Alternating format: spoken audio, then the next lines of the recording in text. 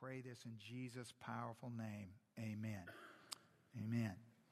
Let's begin reading in verse 1, 2 Corinthians 11.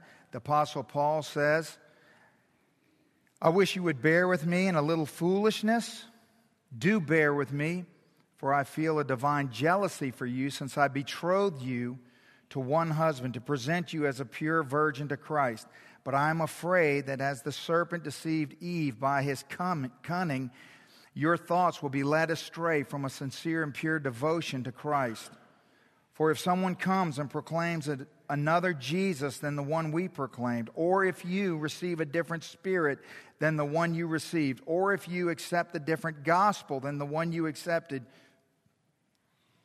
you put up with it readily enough. Indeed, I consider that I am not in the least inferior to these super apostles. Even if I am unskilled in speaking, I am not so in knowledge. Indeed, in every way we have made this plain to you in all things. Or did I commit a sin in humbling myself so that you might be exalted because I preached God's gospel to you free of charge? I robbed other churches by accepting support from them in order to serve you. And when I was with you, I was in need, but I did not burden anyone, for the brothers who came from Macedonia supplied my need. So I refrained and will refrain from burdening you in any way. Verse 10, as the truth of Christ is in me, this boasting of mine will not be silenced in the regions of Achaia. And why? Because I do not love you? God knows I do. And what I am doing, I will continue to do in order to undermine the claim of those who would like to claim that in their boasting mission, they work on the same terms as we do. For such men are false apostles, deceitful workmen, disguising themselves as apostles of Christ. And no wonder, for even Satan disguises himself as an angel of light. So it is no surprise if his servants who disguise themselves as servants of righteousness, well, their end will correspond to their deeds. Now, this passage this morning, it seems complex and complicated. It is not, but it is difficult. And this is going to be a difficult few moments for us, because it's not that the words or the meaning or the message that is in these first 15 verses of chapter 11 is difficult. It's that it's very difficult to hear in the context in which we live. We're going to address today one of maybe the most prominent spiritual problem of our day, of our culture, and in this room. Many of you are going to face head on your greatest challenge, your biggest struggle, the one thing that needs to change in your life more than anything else. And here is my concern for you, is that you will hear, but you will not receive. If you leave here this morning unclear, I would implore you to go back and listen to this message again and again and again until it is clear to you. There may not be any words I ever speak to you more important than the words I'm going to say this morning.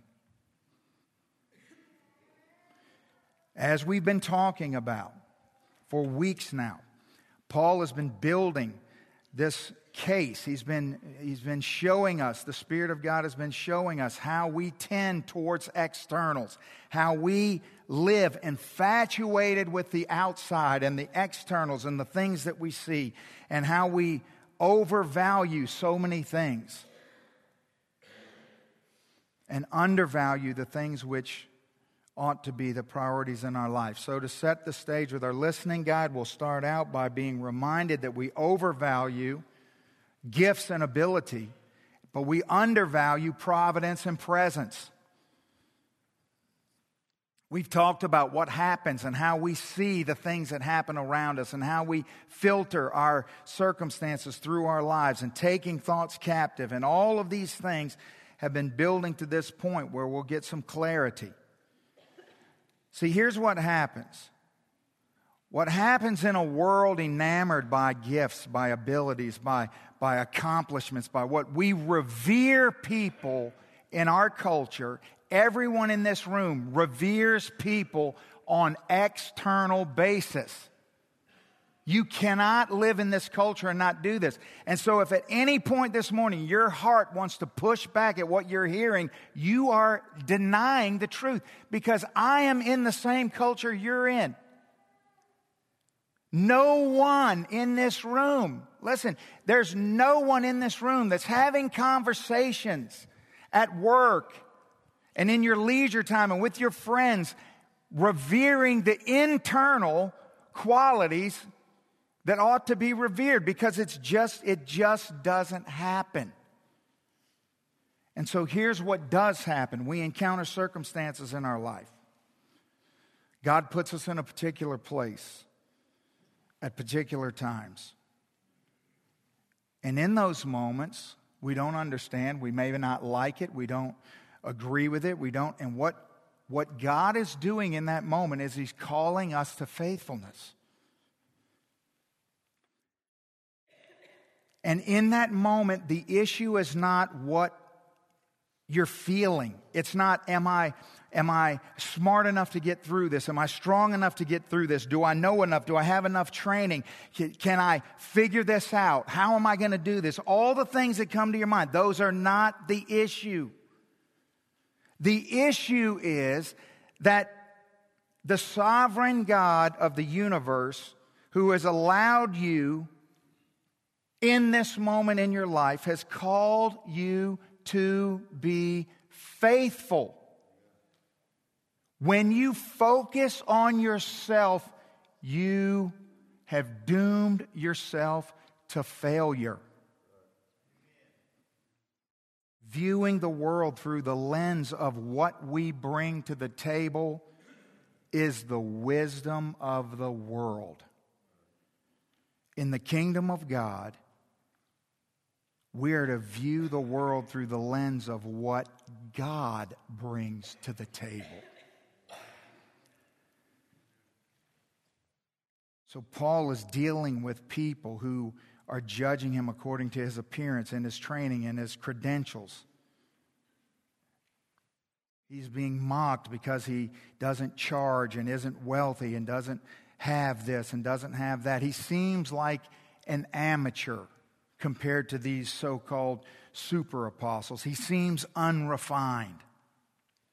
And Paul doesn't defend himself. Again, what he does is what he's always done, and that's he defends the gospel. And it is the gospel. It is the gospel that you find in the pages of the scripture you hold in your hand that would teach you that God uses exactly the people that the world wouldn't think He would use. It's exactly what He does. And what Paul says to us this morning is the standard by which we judge so oftentimes is nonsense and foolishness. If you think you can understand the world from the outside looking in, you're operating in the wisdom of the world and headed for destruction. So what we have to understand is that Jesus is never, ever a means to a greater end. Now, I know that many of you don't understand what I'm saying. I know you don't. I know that you don't. But my prayer is that you will. Look at what Paul says in verse 1. I wish you would bear with me in a little foolishness. Do bear with me. For I feel divine jealousy for you, since I betrothed you to one husband and present you as a pure virgin to Christ. He has fatherly affection towards them. Don't think of jealousy in a negative term, because the Bible speaks of jealousy that is good. In Exodus 34, God's name is jealous. It is not a controlling jealousy, it's a protective jealousy. And so I this morning feel very jealous for you. As your pastor, I'm concerned for your spiritual condition. In fact, I'm not just concerned. I'm jealous. I feel burdened. And I want you to understand that I take very seriously, my job is to walk you down the aisle to Jesus and present you to Him.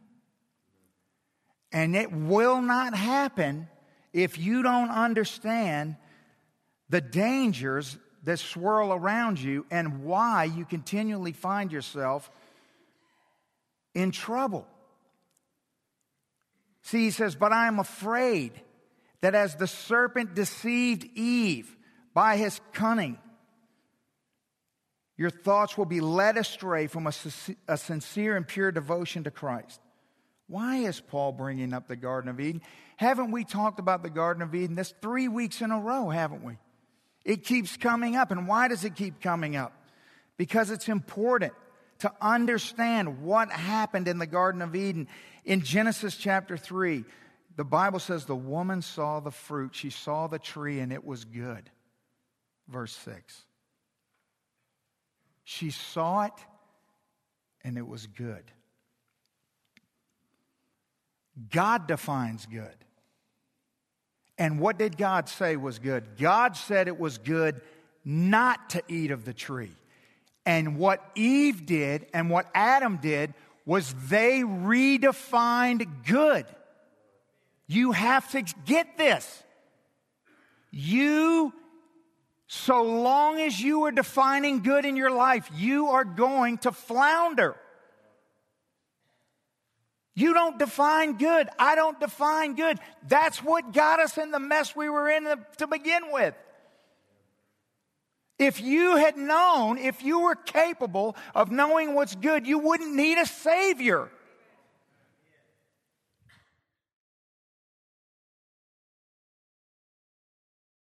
This is exactly what Paul's talking about.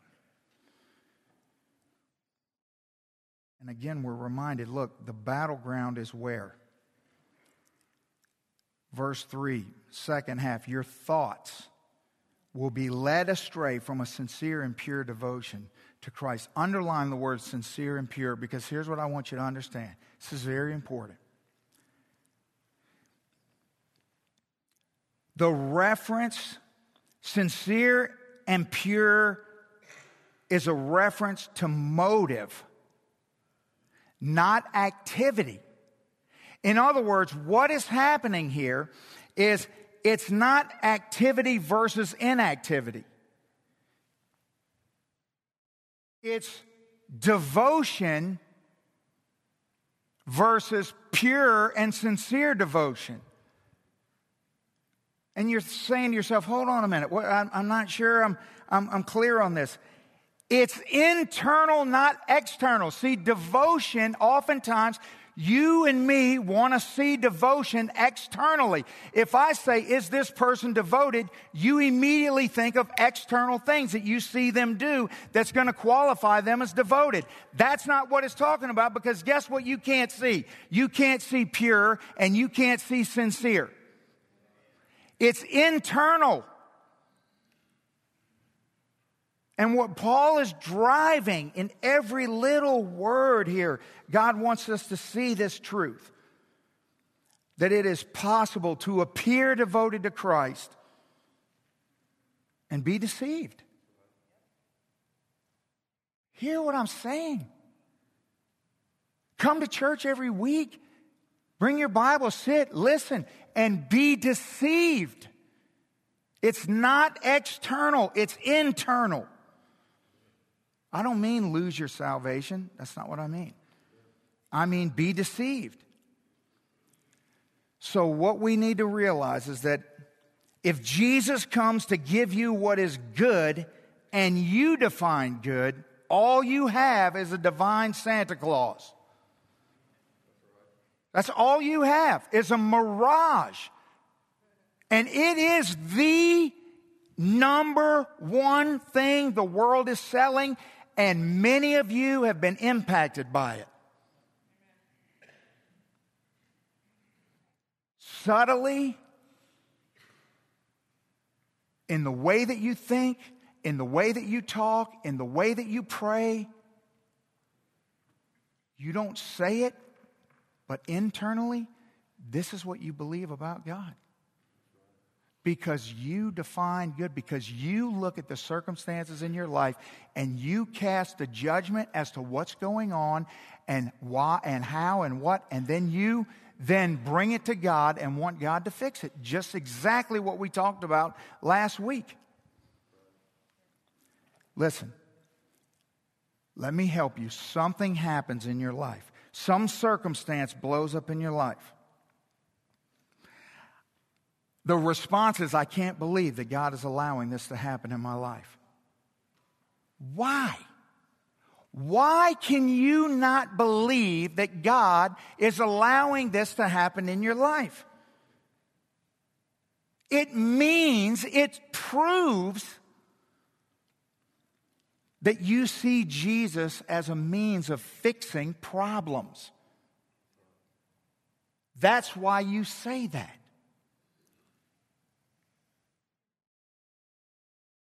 You think things like, well, what happened to God cares for me?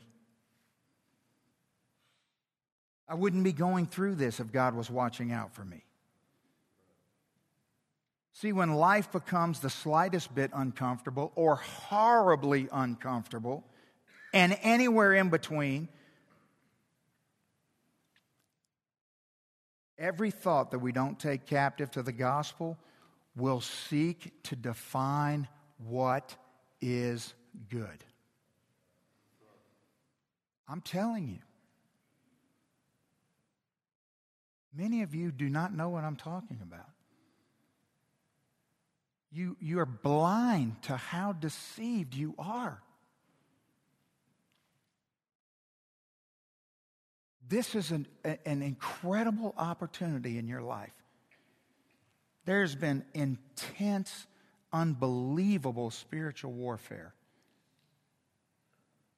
leading up to this time.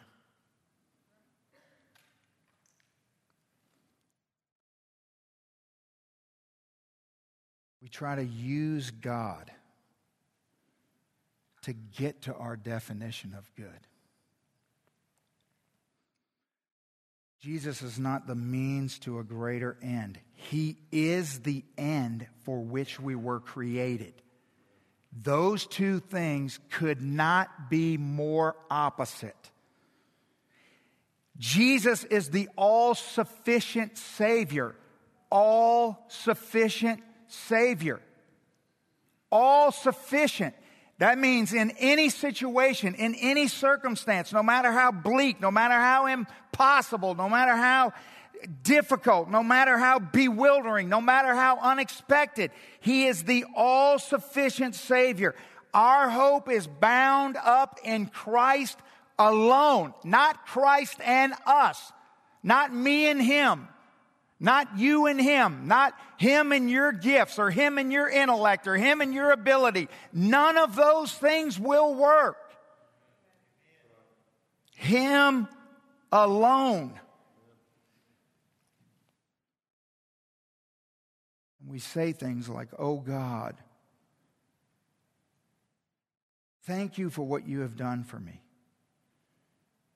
If you would just give me this thing, this fruit of the tree of the knowledge of good and evil, Lord, so that I can see and understand and know, so that I can have the answer to my unanswered questions, so that I can figure out what the hidden mystery is behind whatever's going on in my life. That's exactly what's going on. And we say, Lord, I know you want to bless me. I know you want what is good for me. So I'm going to take this fruit and I'm going to eat it. I know you love me. So I know you're going to allow me to achieve this. That's not the gospel. That's a different gospel. That is a foreign message to the Bible. That is a message that will doom you. It will not lead you to salvation. It cannot save. It will not save because it is not the gospel. It's a different gospel. Look at verse 4. For if someone comes and proclaims another Jesus than the one we proclaimed, or if you receive a different spirit from the one you received, or if you accept a different gospel from the one you accepted, well, you put up with it readily enough. You understand, this is 2,000 years ago. It literally sounds like I wrote this today. This is what I would write in my heart under the guidance of the Holy Spirit about Michael Memorial Baptist Church. I would write verse 4. That's what I would write. You're not afraid of it. You don't run from it. You just brush up against it. You get friendly with it. You think, well, it's harmless. Verse 5, indeed, I consider that I am not the least inferior to these super apostles, even if I'm unskilled in speaking. I am not so in knowledge. Indeed, in every way, we have made this plain to you in all things. He's saying you've bought into a belief system that is no longer the gospel. Now listen. There is a spiritual transaction that takes place when God's word no longer sets the agenda and shapes the priorities of our lives. Last week I talked about how the gospel was displaced. This is what I'm talking about. Some of you can remember a time when you were a new believer and God's word was so foundational and so formative in your daily lives and what you did. And you've displaced it and you've drifted over time away from that. And today you're living according to a different gospel. Listen, you are. You're living according to a different gospel. You've adopted a spiritual transaction has taken place.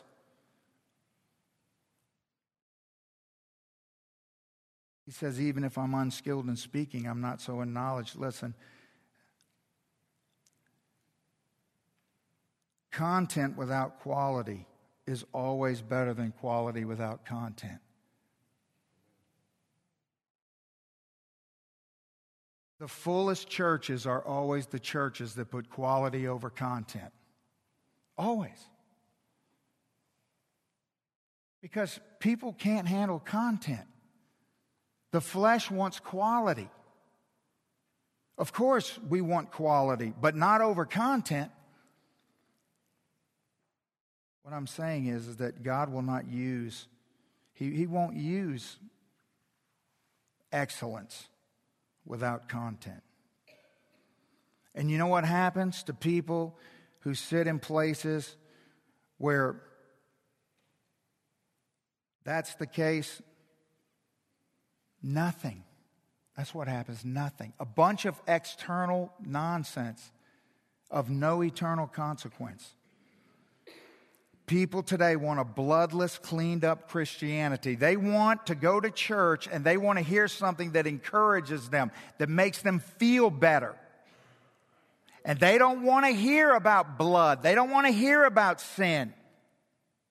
They don't want to hear about all these things that make us uncomfortable. And so we just polish everything up and make it look real shiny and dance around the difficult things and preach topical messages based on whatever happens to float in or out of somebody's mind. And you notice in verses 7 through 12, what we have is the Apostle Paul talking about how he came as a servant and how he lived even though he had need. He didn't receive help from the Corinthians because of their obsession with the externals. And so he purposely lived in poverty before them. He came humbly, worked with his hands. He was very common. He was very ordinary. He purposely did that. He received help from other churches, but not from them while he was there because he was trying to send them a message. And it's the same message that the gospel sends us. Our Savior comes born in a barn. The Bible says he had nowhere to lay his head down. The Bible says he came not to be served, but to be a servant. You see?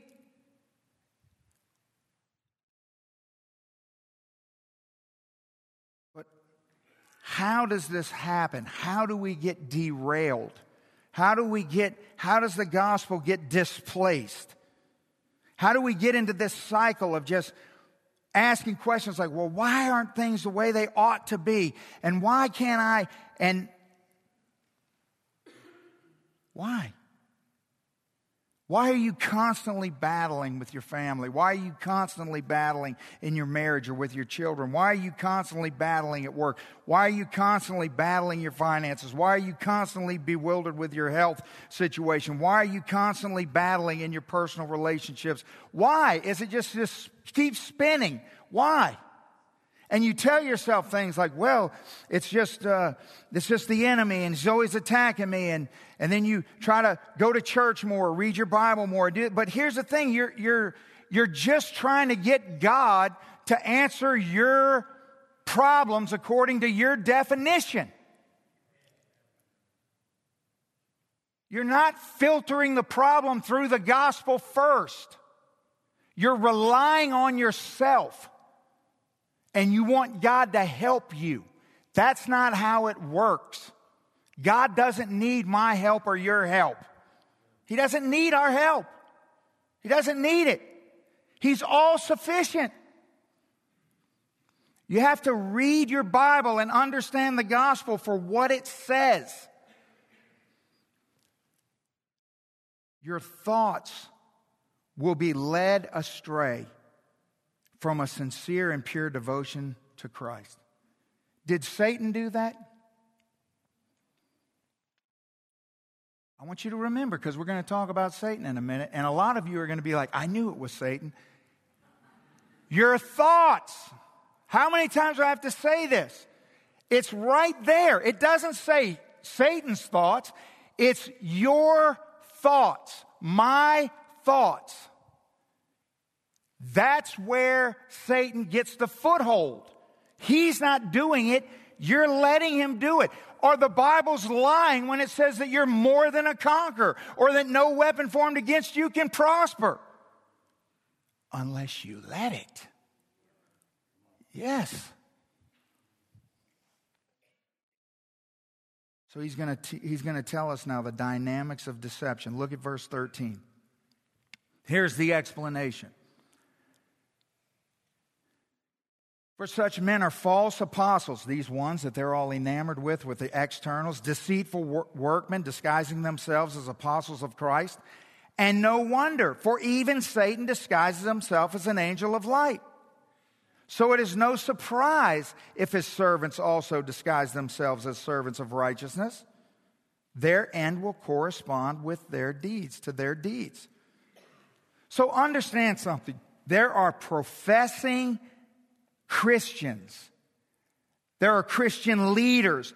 They're best-selling authors in the Christian book division doing the devil's work. Preying on your non-captive thoughts. That's how they win.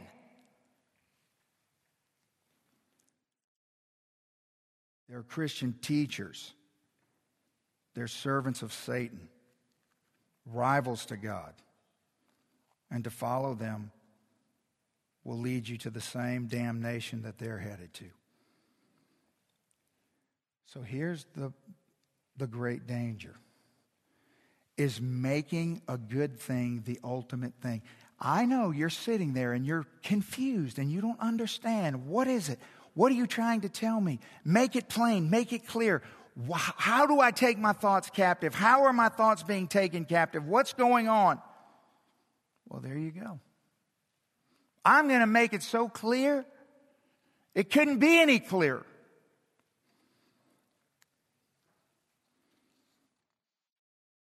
This is the danger. This is what happened in the Garden of Eden, and this is what happens in your life, and this is what happens in my life if I don't take my thoughts captive. It's making a good thing the ultimate thing. He takes a good thing, a gift that God has given to bless us. And he deceives us with his cunning. How does he do that? Because we don't take our thoughts captive. He makes us start to believe that this good thing is an ultimate thing. It's exactly how this happens. It's an important thing. It's a good thing. And so then what he does is he gets us to focus our thoughts on that thing. Because when you, listen, when circumstances erupt in your life, whatever you're focused on other than Jesus, there's the thing. That's the thing. He's got you. He's got you. Because you're focused on what's not ultimate.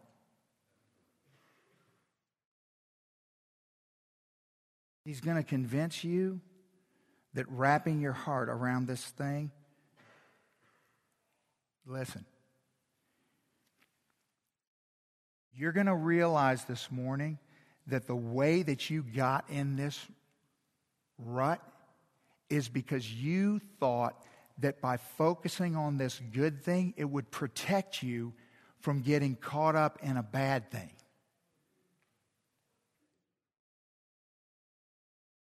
Yes.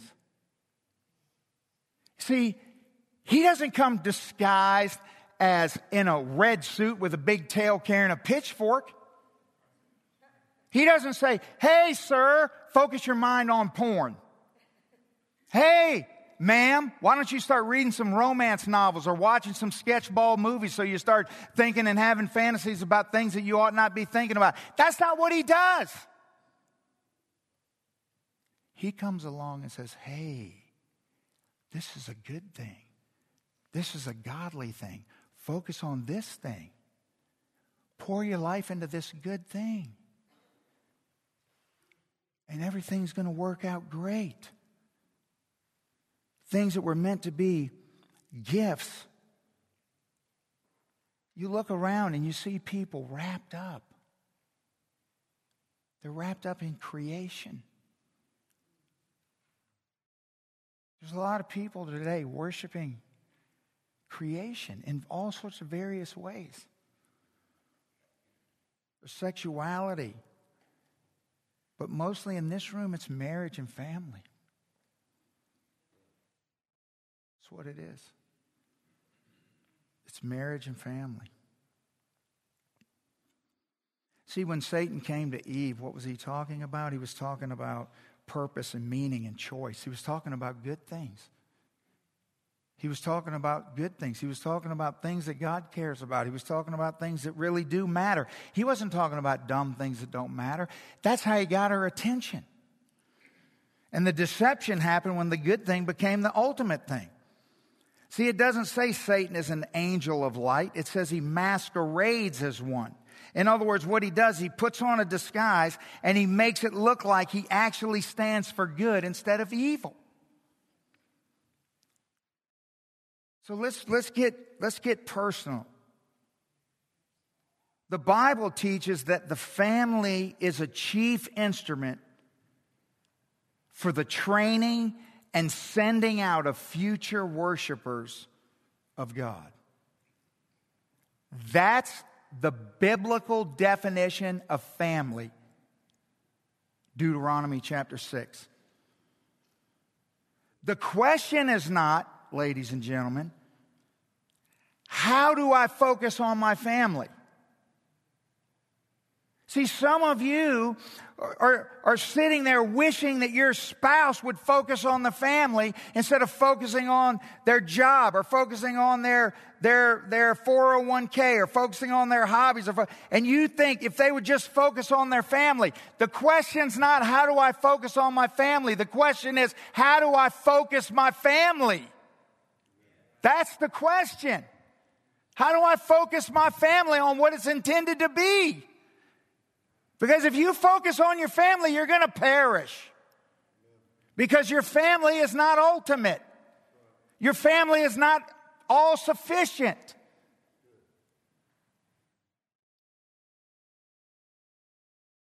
See, you don't like it. You don't like it. But you're really not going to like the next 5 minutes.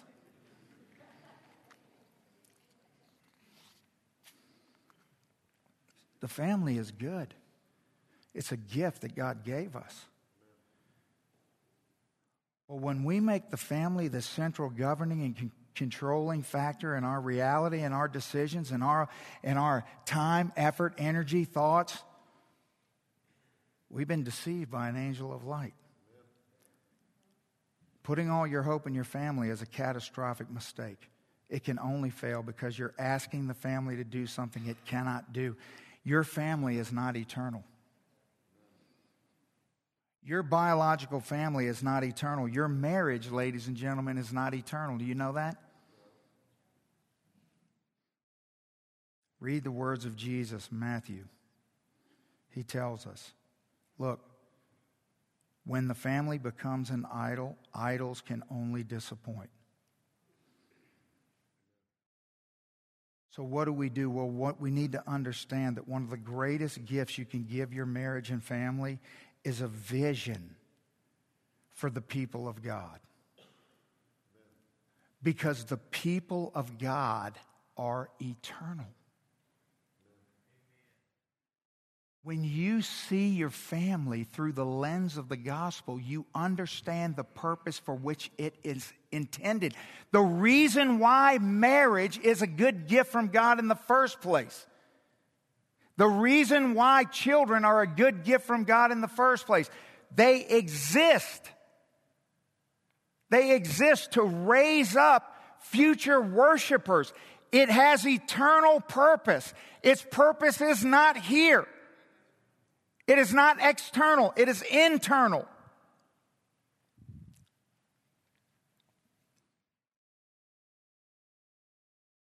Listen, parents, your children cannot have a factual relationship with Christ. I want you to think about something. They cannot grow up and have a factual, legitimate, real, sincere relationship with Christ apart from the community of God. Do you understand that? You can be the closest, most loving, most devoted family on earth, and it is temporal. You understand that? Is it good? Yes, but it's not ultimate. Jesus is ultimate, and He has called us to raise children for ultimate things, eternal things. And so your children need to grow up enmeshed in a world that revolves around eternal relationships, which is the body of Christ and the family of God, not your family nor your marriage. Man, this is going to win a Nobel Prize. I can feel it.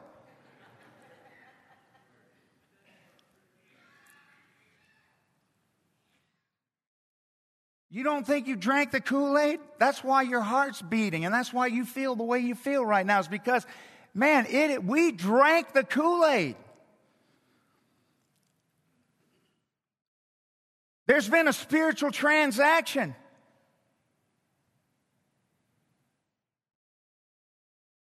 For some of you, it's the ball field. Let's be honest, it's the ball field. It's what it is. For some of you, it's your leisure, your activities. It's the deer camp. It's your RV. It's whatever it is.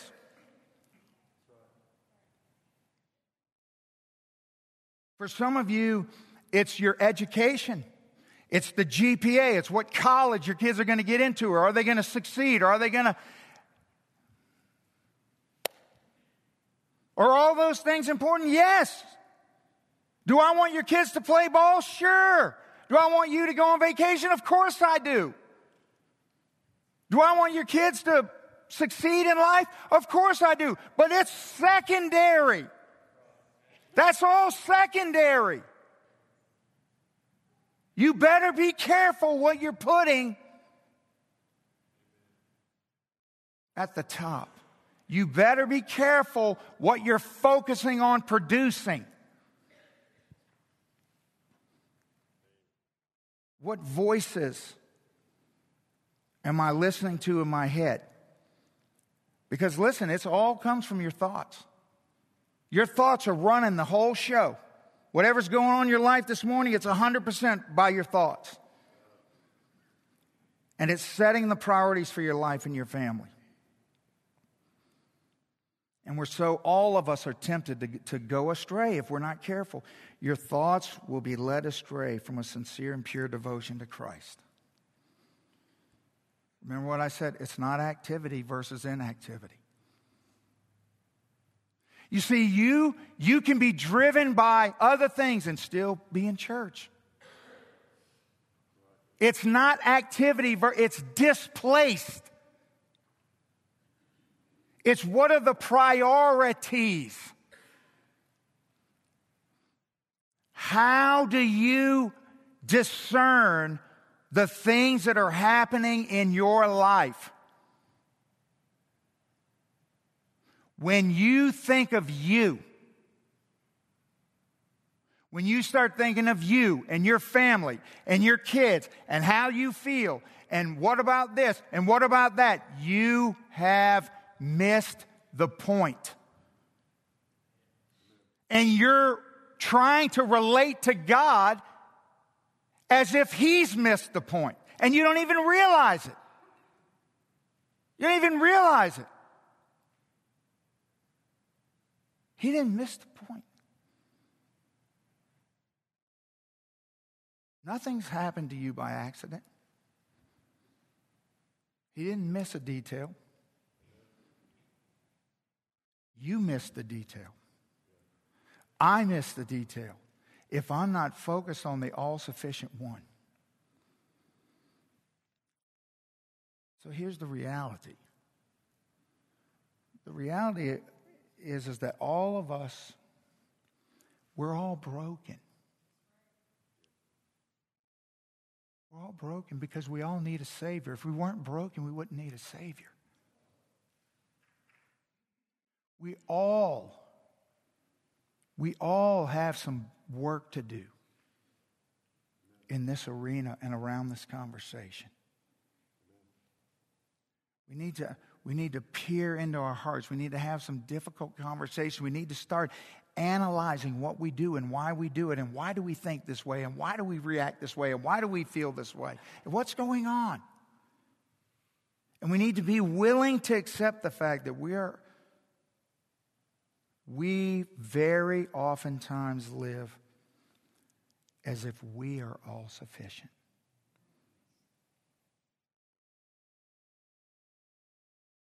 If our marriage is all sufficient. If our finances are all sufficient. If our children are all sufficient.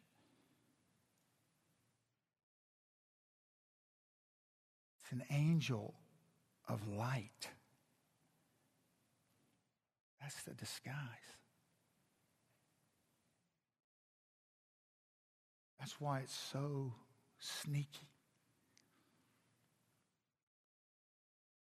And furthermore, the minute you leave this room, the minute you get in your car and drive off this property, what I've said this morning is going to seem so backwards to you. It's going to seem so odd, so unrefined, so not understanding. I wonder why that is.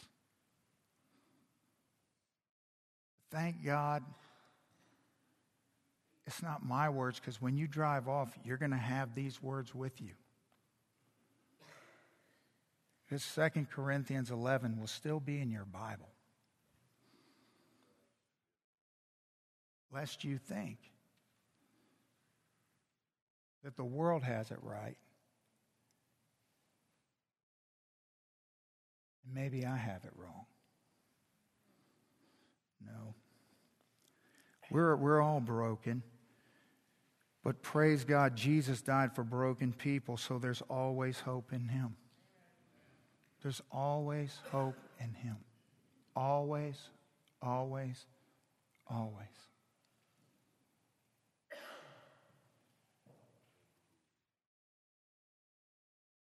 So the angel of light, the same one that tricks us into making good things ultimate, is the same one that tries to trick us into believing that, allowing our thoughts to be taken a hold of, to believe things like, well, I've made a mess of this. Well, maybe you have made a mess of this. Maybe I have made a mess of this. But what is true is that the all-sufficient one is available. His sufficiency is available right now. Right now. Right now. Let's stand and let's bow our heads. Lord, we're not going to believe in ourselves in this moment. We're not going to believe in our past or in our present or even in our future. We're going to believe in you. You are the all-sufficient one. You are the one that offers power greater than any other. You're the one. You're the one before whom every idol will perish, every knee will bow, every tongue will confess. It is you. And we know that you're available right now to every person in this room. And so we respond to your sufficiency, to your greatness, Lord. We confess that we are easily led astray. Bring us back to center this morning, Lord. Help us to focus on you. What do you say? What are your priorities? What matters to you? Who are you? What can you do? What is your strength? What do you know? It's all about you. Help us, Lord. Thank you. Thank you for what's available in this moment. So this altar is open. I invite you to come. And I invite you to just have a conversation with your Father who loves you, who's all-sufficient, who's mighty beyond belief, who's powerful over every dominion and power, whose love for you nothing can separate you from. Nothing. Nothing. So come to Him. Come to Him. Make your life right with Him. Give your heart and soul to Him. Give your marriage to Him and your children to Him, your job to Him, your health to Him, your finances to Him. Give it all. It's His anyway. Surrender to Him that which needs to be surrendered for the glory of God.